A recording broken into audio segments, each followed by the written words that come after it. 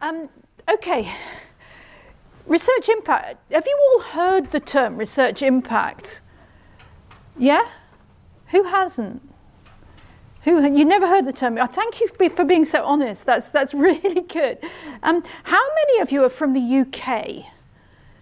Most of you. And then what have we got? The States? Yeah? Anywhere else? Canada. Okay. Africa. Come on, be a bit more specific. Who said Africa? Which part of Africa? Kenya. Okay, I don't know what's happening about research impact in Kenya, but certainly I'm in the middle of just finishing a big systematic literature review, which I was hoping to be able to share with you today, but in fact, it hasn't been signed off yet, so I can't, all that sort of stuff. And actually, the Canadian Institute for Health Research have got a really great chunk of work on research impact, which is slightly different from the mainstream stuff in the UK, but certainly research impact is big in Canada, it's big in Australia, it's big here for reasons I'm going to tell you about. So what are my qualifications for telling you about research impact? Well, I'm like Sharon, I've been interested in knowledge translation for years. So this impact stuff, I've got an ambivalent relationship with, but two things are sort of relevant. Apart from the fact that research on research is an interest of mine and research into knowledge translation. Firstly, my previous job at Queen Mary was Dean for Research Impact, among other things. In other words, there was a Dean for Teaching, a Dean for Research, and because Queen Mary was rather forward-looking, they decided to appoint a Dean for Research Impact. So my job was to sort of scurry around and help people who were doing research to try and generate evidence of impact, which was quite fun. And of course to liaise with external stakeholders, if you like, to improve the impact. And I think a lot of higher education institutions in the UK are now making appointments, but whether they make senior academic appointments or whether they make junior administrative appointments around research impact is something that someone really ought to do some research about. Is impact this kind of is impact the province of the press office, or is it equivalent to research and teaching as another seriously important piece of activity that universities these days have got to get into? I should say also that my academic background in critical social science means that there's a bit of me that is a bit cynical about the impact agenda, and I'm going to share that with you towards the end of this talk. But the other reason why impact has been a really big part of my life for the last 2 or 3 years is because, who's heard of the Research Excellence Framework, the REF? Yeah? Probably most of the UK people. Well, actually, a lot of you say you haven't. A lot of you are not putting your hands up. Who's heard of the REF? Okay, about half the people in it. Okay, the REF, the Research Excellence Framework, someone once described it as the university's Olympics in the UK, although Australia's got a REF. Most of the sort of high-income countries are developing REF equivalents. And what it is every 5, 6, 7 years, all the universities get together and compete and rank each other in terms of whose research comes top. And until last year, you'd rank universities just in terms of publications, how many papers you had published in The Lancet or whatever. And then there's other scores that go into that. But this REF, they introduced an impact category. So 20% of this ranking, which means 20% of the funding the government is going to give universities annually for the next 6 years or so, will come from research impact. Now that was terrifying because nobody had actually had their research impact assessed.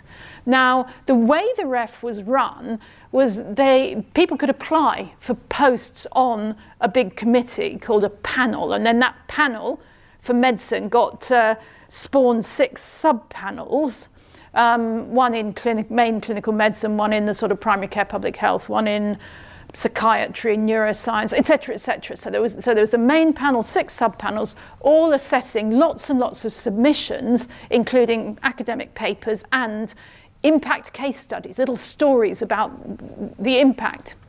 Now, that whole panel was chaired by a chap called Stephen Holgate, but the deputy chair was me.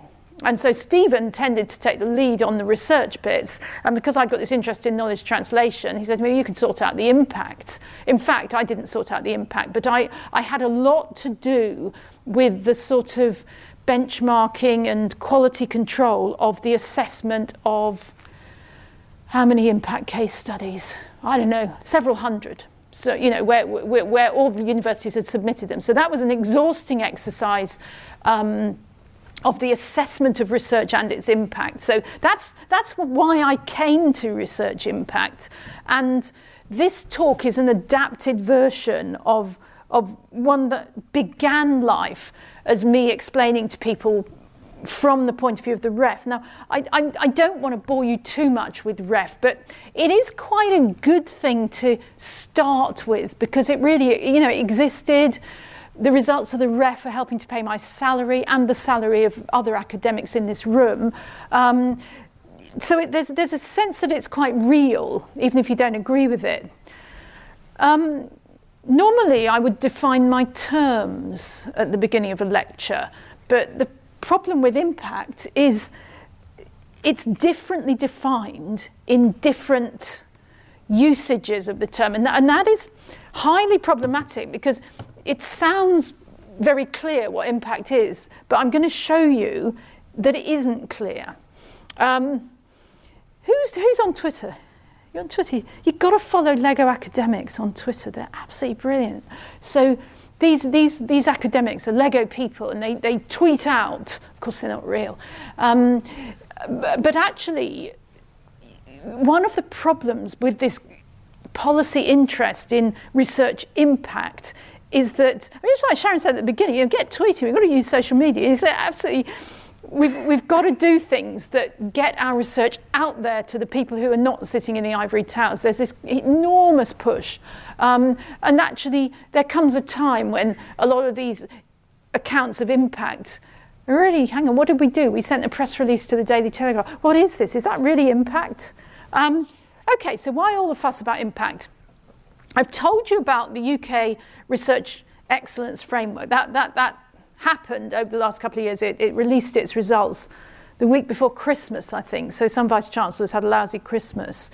The UK research councils, Medical Research Council, Economic and Social Research Council, Arts and Humanities Research Council, for all grant applications that you put in for those, you now have to write a pathways to impact section. As well as saying this is a research I'm going to do, you also have to submit a little submission saying this is how I'm going to achieve impact from my research.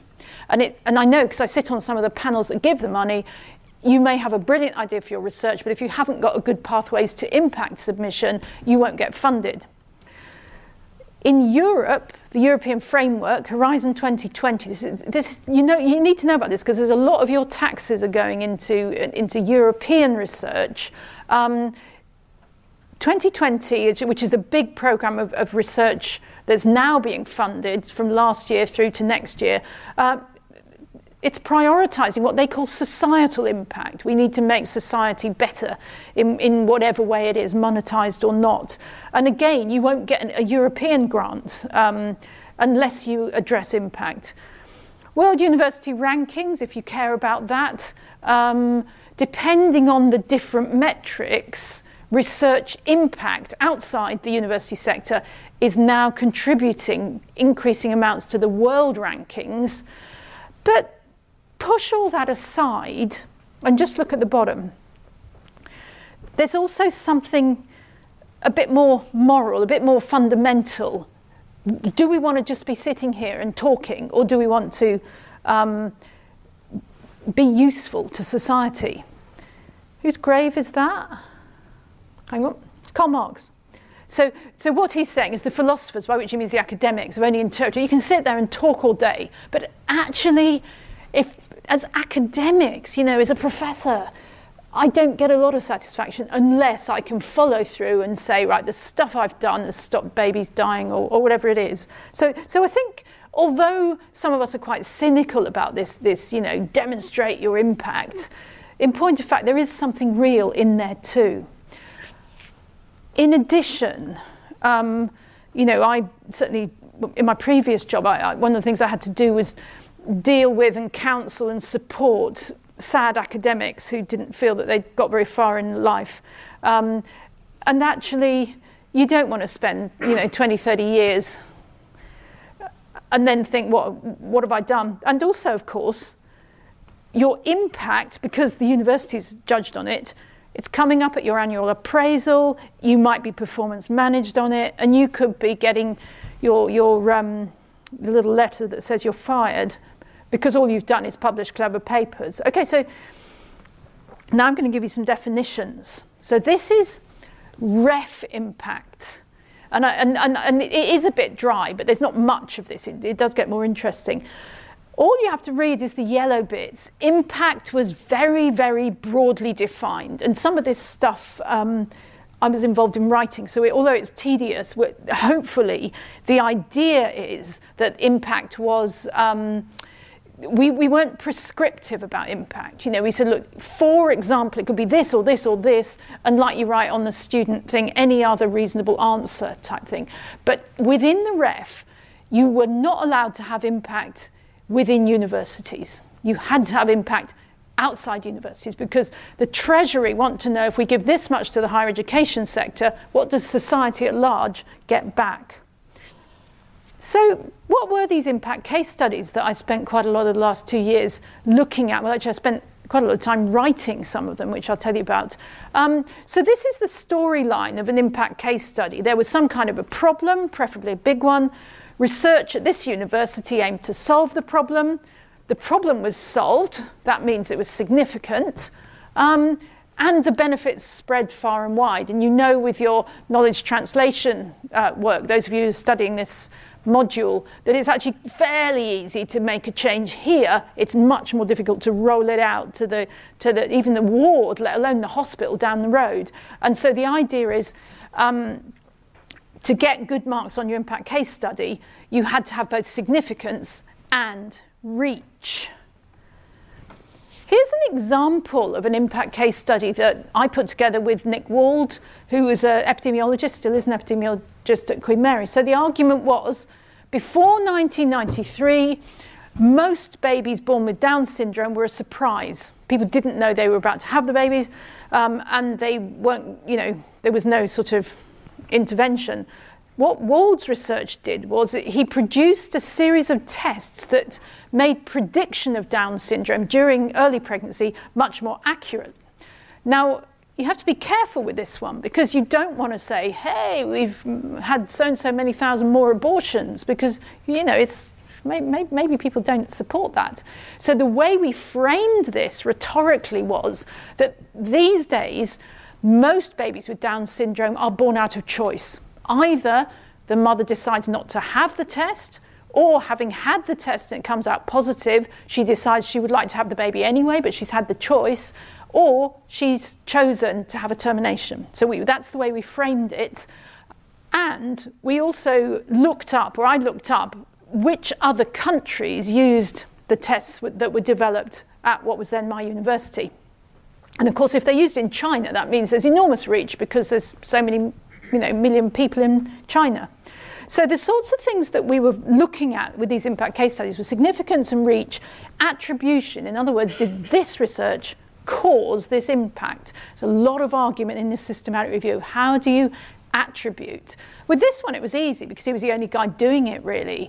But with something like smoking cessation interventions, you could say, well, we produced this, and then 10 years later, fewer people were smoking. Well, was that because of the intervention you developed, or was it because of someone else's work? What proportion of the change can we attribute to your research? And also timescale. So we had a 20-year timescale. You could have impact immediately, or it might take 20 years for the whole thing to get into policy. Okay, so that's the impact case studies. Oh, the second aspect of the impact case study was what they called the impact template, which is a stupid name, but it was just a future plans. What's your university doing to improve the impact? In other words, what kind of knowledge translation infrastructure have you got that will improve your research impact over the next 5 to 10 years? For example, appointing a dean for impact, one would hope would improve the chance that everybody else in the university would have it on their agenda. Decent amounts of money into communications, external linkages with industry, with policymakers, patient and public involvement, that kind of thing. So there was the trouble with these, I analysed lots of them actually, 30 or 40 of these impact templates for something else I'm doing. Everybody managed to score pretty much top marks on these because it was obviously the sort of thing you had to put in place. And so before they wrote the impact case, the impact template, all the universities said, well, we've got this, we've got staff training, we've got blah, blah. So they weren't very discriminatory. This is a straw poll of the 23 impact case studies that I was involved in. And again, this might be quite interesting for those of you who are thinking about knowledge translation, is what kind of impacts does research have? So the ones that we produce, you can see this is just 23 that went in from my medical school where I was working until the end of December. And you see the three big things are change in morbidity. In other words, really, I was very reluctant to let anything through that hadn't actually at least changed people's level of sickness, if not actually very few changed mortality. Getting into a guideline and getting into policy. If I look, I've now analysed about 160 of these for a paper that I'm writing, and actually guideline comes out enormously ahead of everything else. So of the things that were submitted in certainly health services research, primary care, public health, the biggest impact that people were claiming, or the commonest impact people were claiming, was we got into a guideline. And I think that's a bit of an artifact of wanting something measurable, something crunchy. Very few people said, well, we've changed the paradigm, we've changed public attitudes, because it's much harder to measure. Whereas we've changed a guideline, and here is our bit on page 63. So those are the kinds of impacts. The mechanism of impact in my little sample of 23, and actually very similar across the larger sample of impact case studies. The commonest, and this is actually quite key, and it hopefully will resonate with the stuff that Sharon and her team have been teaching you, is clinician pull. In other words, research that was itself informed by experiences at the clinical front line. So I'll give you an example, because they're all in the public domain now. There was a guy at Queen Mary who is a consultant cardiologist, and 20 years ago set up rapid access chest pain clinics. And he locally set them up, in his own hospital. They seemed to work, the GPs liked them, someone comes in, got chest pain, right, there's a clinic tomorrow, off you go. And so he then rolled it out and introduced this. And I can't remember the study design, but he then did some research on that, bringing his fellow cardiologists in other hospitals on board. And guess what? Huge impact on the diagnosis of things like, unstable angina, and impact on mortality.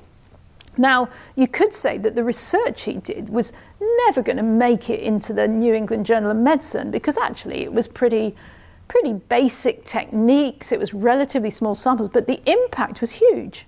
And now almost every hospital in this country still has a rapid access chest pain clinic, etc., etc. So that's an example of clinician pull. The person doing the research was themselves a clinician who did the research in order to improve his own clinical practice.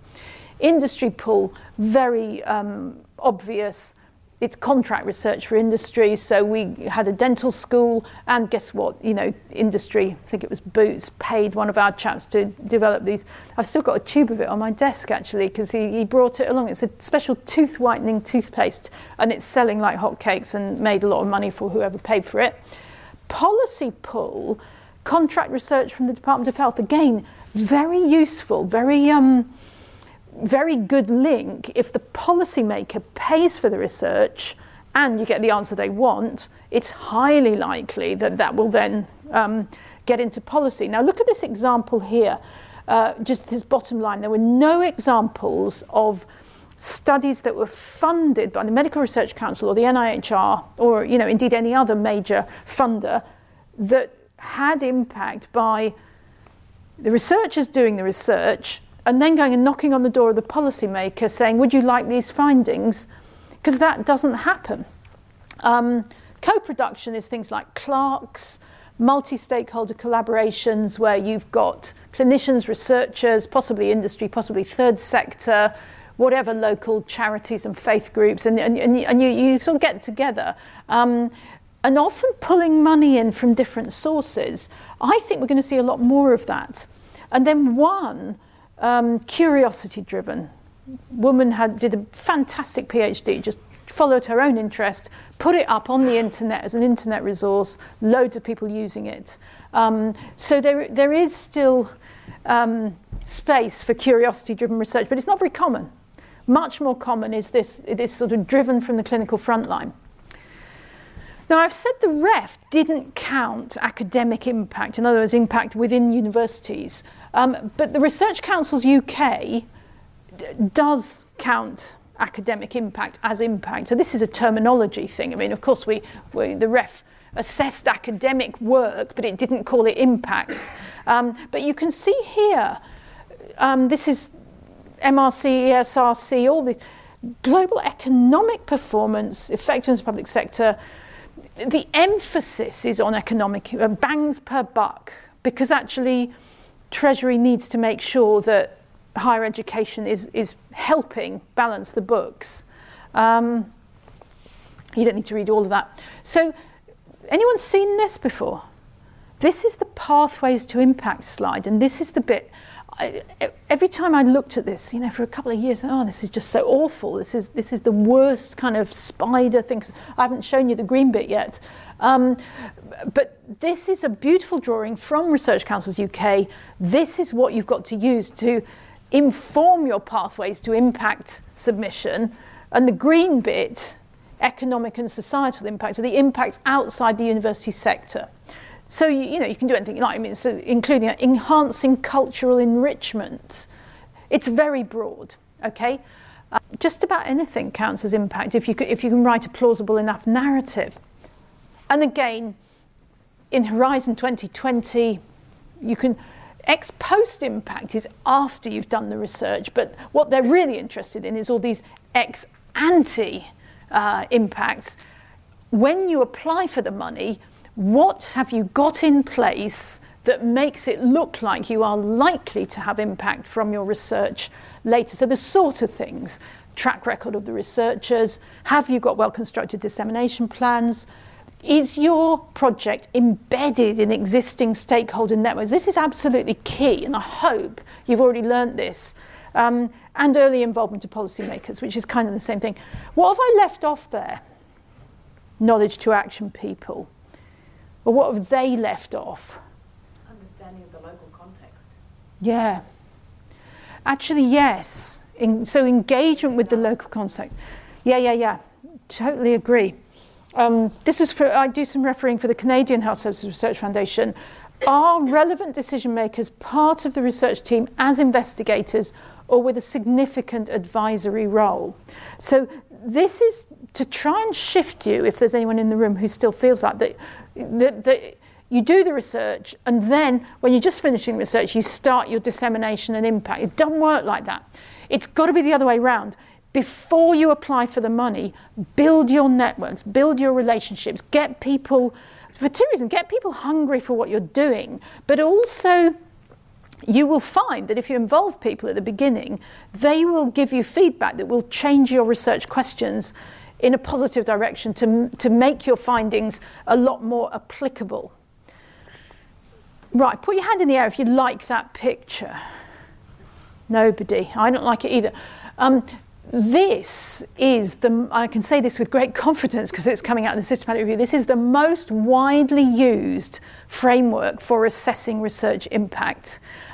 It informed the design of the impact case study in the ref. I'll make it easier for you. All it's saying, I don't know why they wrote it in such small, it's just bad design. All it's saying is, first of all, before you do research, you need to prioritise what are the most important topics to research.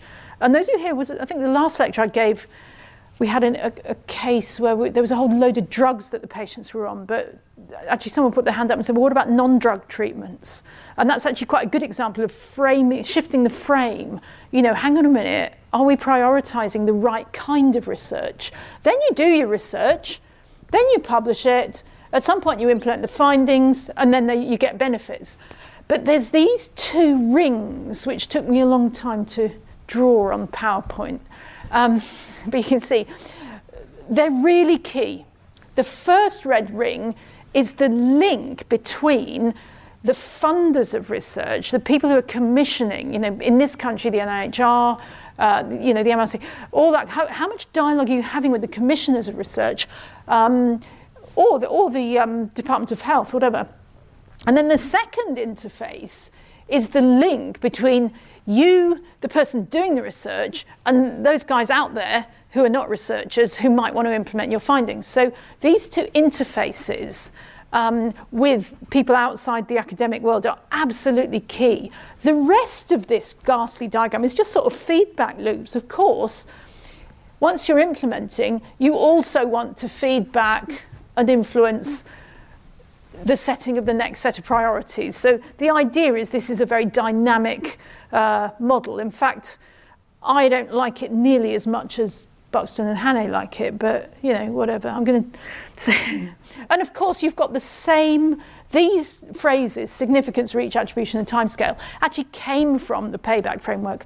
It's a good framework. It's not a bad framework. It's just that I think it's got limitations because I think it's too linear, etc. Steve Hannay is a good friend, and we're doing the systematic review together along with some other people.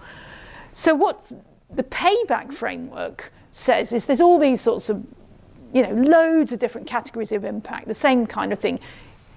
Contributing to the knowledge base, inspiring future research, including training new researchers, developing policy and products, improving health, and broader economic benefits. The lower welfare bill. If we treat low back pain properly, people will have fewer sick days, therefore, blah, blah, blah, that kind of thing. Okay, so that's payback. Has anyone ever tried to fill this in? Research fish. Okay. If you hold a grant, or if you've ever held a grant as principal investigator, you get an email once a year for about 10 years after you've held that grant, and you have to then fill in, you can see engagement activities, influence on policy. So it's based on the payback framework. The idea is you just sort of send the principal investigator an email. Have you given any more talks about it? Or have you changed any more guidelines? Or have any of your staff gone on to get a job somewhere else? It's a complete nightmare because I get 24 of these every year. And then I have to work out, well, is this lecture linked to any previous grant that I've held? It drives you nuts. So you tend not to fill it in properly. And then the question is, if it's garbage in, garbage out. But sadly, this is what is going to be used to produce big data on the impact of research produced in UK higher education. Let's go away from that. Let's come back to what it was all like before it became policy. So, who's that?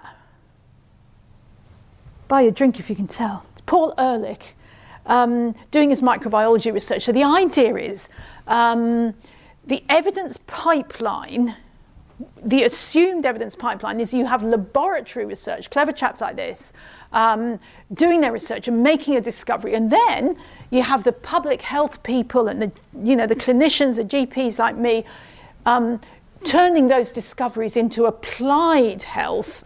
And this is sort of downstream applied implementation.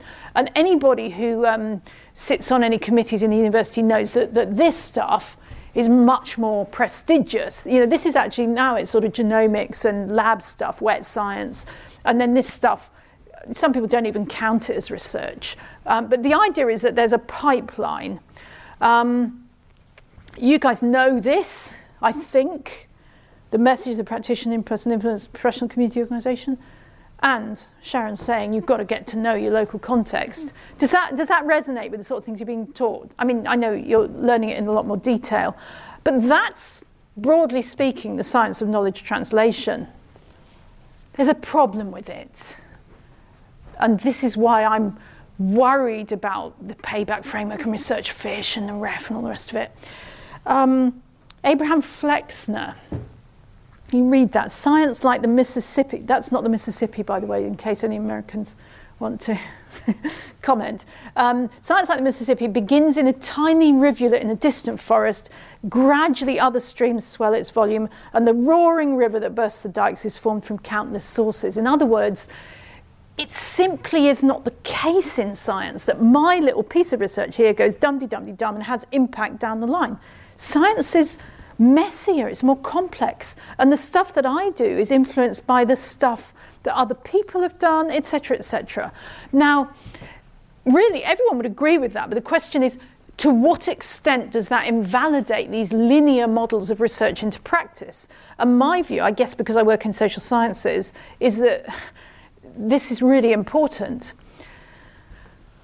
Okay, here's why. I'm going to talk you through this. Start off in the top left-hand corner. You apply for a grant to do a pilot study, just on a few patients, blah, blah, blah.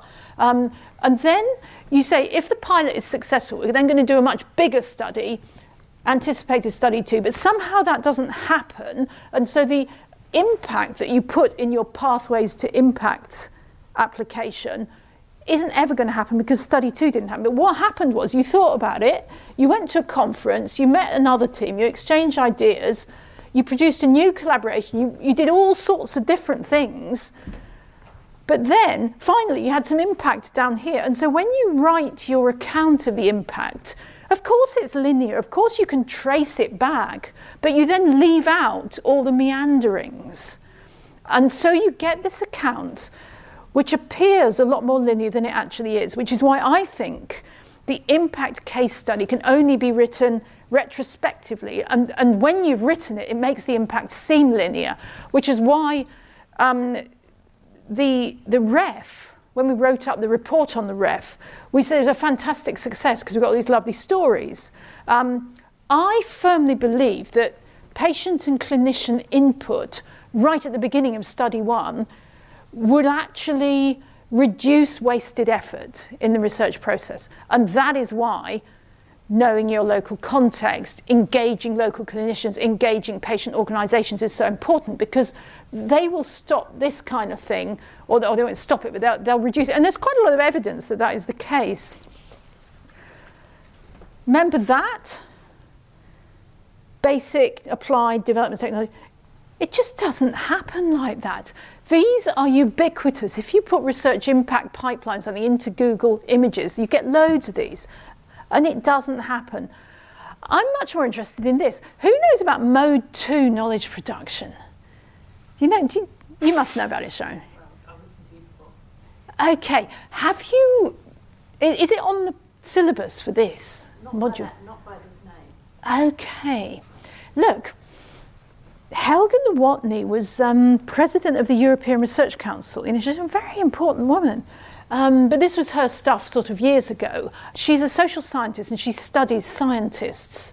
Michael Gibbons, these are all what you call critical social scientists. And what they said was, forget the study of knowledge translation. It is a hiding to nothing. It just isn't going to work.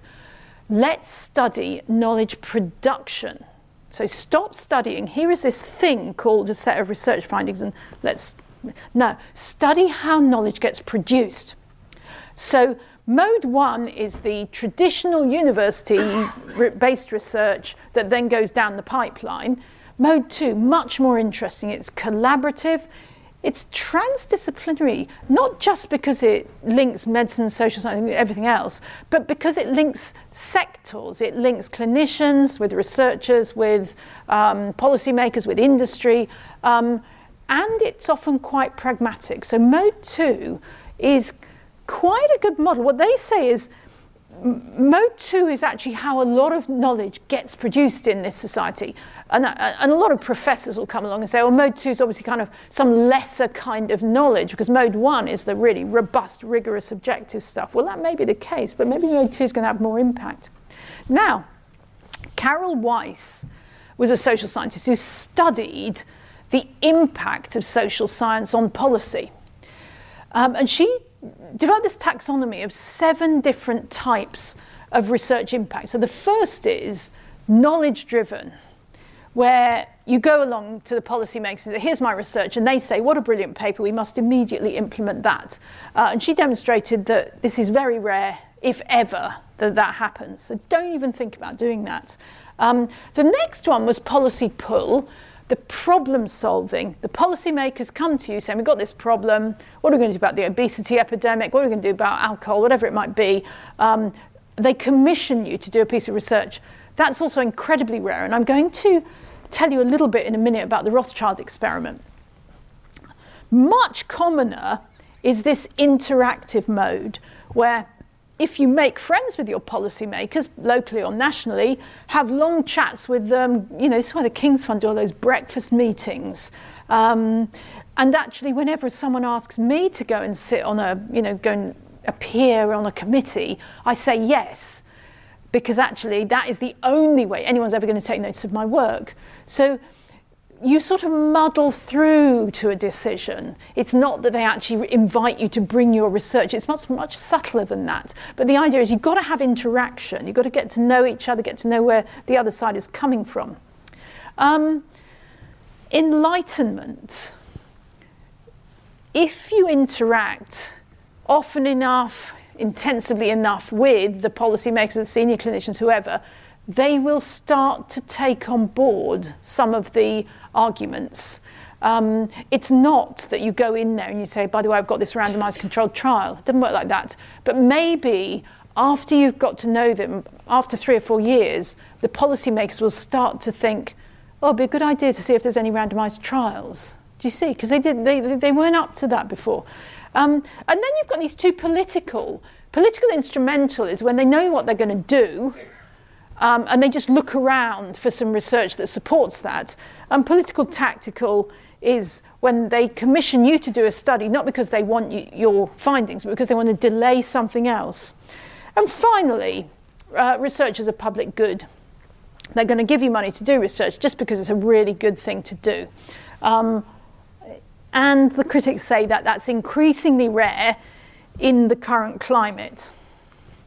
Okay, let me tell you briefly about Rothschild. It's an amazing book written by Kogan and Henkel, and it's more than 30 years, about 35 years ago now.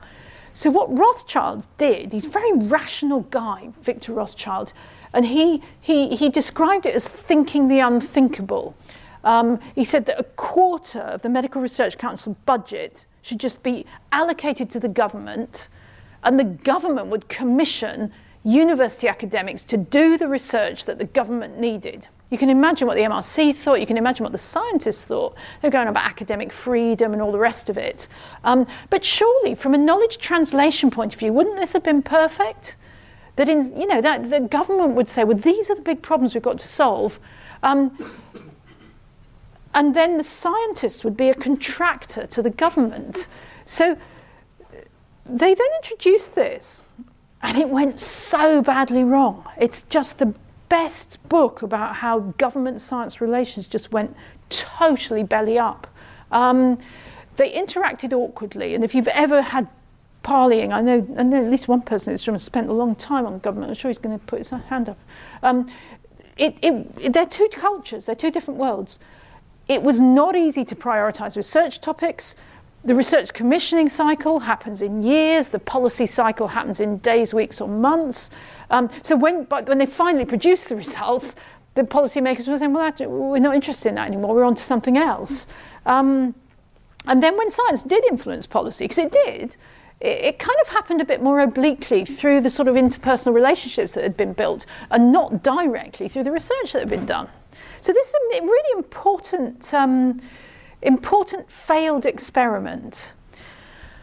Fast forward to last year or the year before last, this is the new stuff, okay? But you can sort of see where insights from the failed Rothschild experiment have influence. Now, I'm going to talk you through this, because what you've got here is the development of a research idea, the production of knowledge, in other words, the doing of the research, and then you've got your implementation here. So it's still a linear model.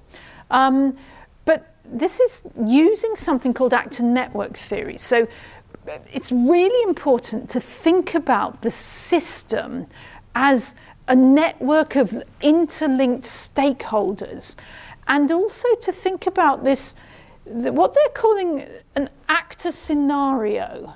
Actor scenario is a sort of like a thing that someone does, like I'm a GP, so I'll go along and I'll see patients. That's an actor scenario. And maybe they want to change that actor scenario. For example, they want the GPs to, go out and do public health or something like that.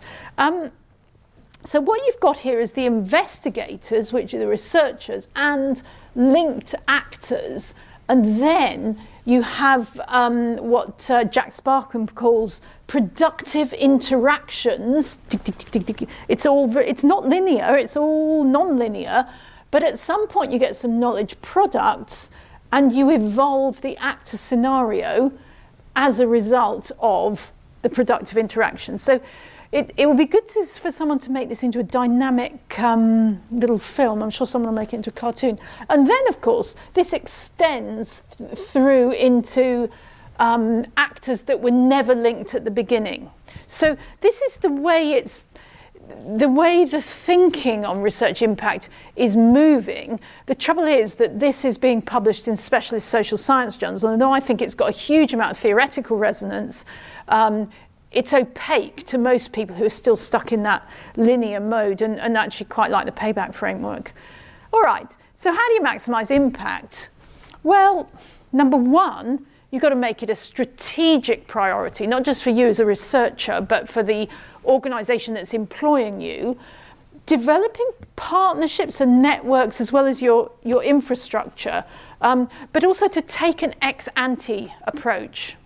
In other words, before you start doing the research, think about the relationship building, the network building you've got to do. Secondly, sorry about my numbering, it doesn't seem to have come through well. To supplement what might be called high church research with clinically led studies from clinical academics, contract research, if you get the contracts right, that's, I think, perfectly fine, co-produced research, and curiosity-driven work. So, yes, all right, have your very clever MRC-funded study, but actually that may be less likely to produce impact than some of these messier forms in which the researchers are already on the ground in the down and dirty with non-researchers.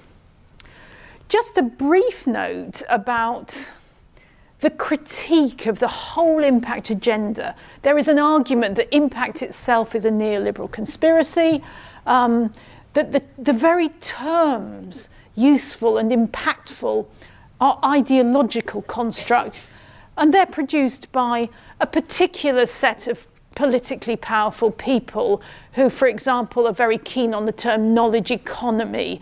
Why do we have to link health and wealth? A good example of this, there's two examples, but one of them is Mark Learmont's work in the field of critical management studies. And he says, as the impact agenda has got going, more and more studies are around corporate finance in business schools. Fewer and fewer studies are about, for example, hidden power relations, which is the kind of thing that he studies. So he's pretty cross about that. But also this paper that we published in the BMJ last year, we actually had a section in that about how evidence-based medicine had become appropriated by drug company interests who were now describing their studies as evidence-based. So this kind of stuff means that there is a sort of insidious element to this very trendy impact agenda. There's some lovely alternative stuff in the literature, all about the ethics and the value of higher education and of research. Research as a public good. Someone's proposed a People's Research Council, never mind the Medical or Economic Research Council, and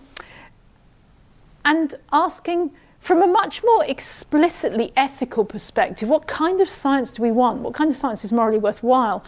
If we suspend our focus on these short-term returns on investment, can we measure whether you got into a guideline or, whether people's blood pressure changed? If we commit to science in a less competitive way, maybe we'll have more impact in the future, but it'll be hard to measure. In fact, it'll be impossible to measure, because what we're looking at here is the stuff that is very difficult to measure. So let me summarise briefly.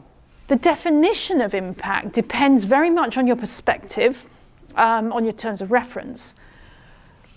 Mostly the reason why we're all excited about research impact is this pressure, particularly from government and on government, to show return on investment.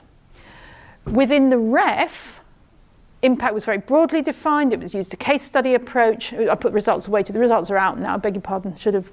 And they, people did well. Funders, very interested in pathways to impact, the ex-ante approach. I've given you a little bit of a flavour on theories, for example, Carol Weiss's 7 mechanisms of impact. I've given you some evidence from Rothschild that the assumed linear link between evidence and policy doesn't happen. I've offered you some new framings of impact based on networked models, and I've given you very briefly a critique of impact as a neoliberal conspiracy. That's a lot to pack into one talk, and we still have 12 minutes for you to ask questions or disagree with me.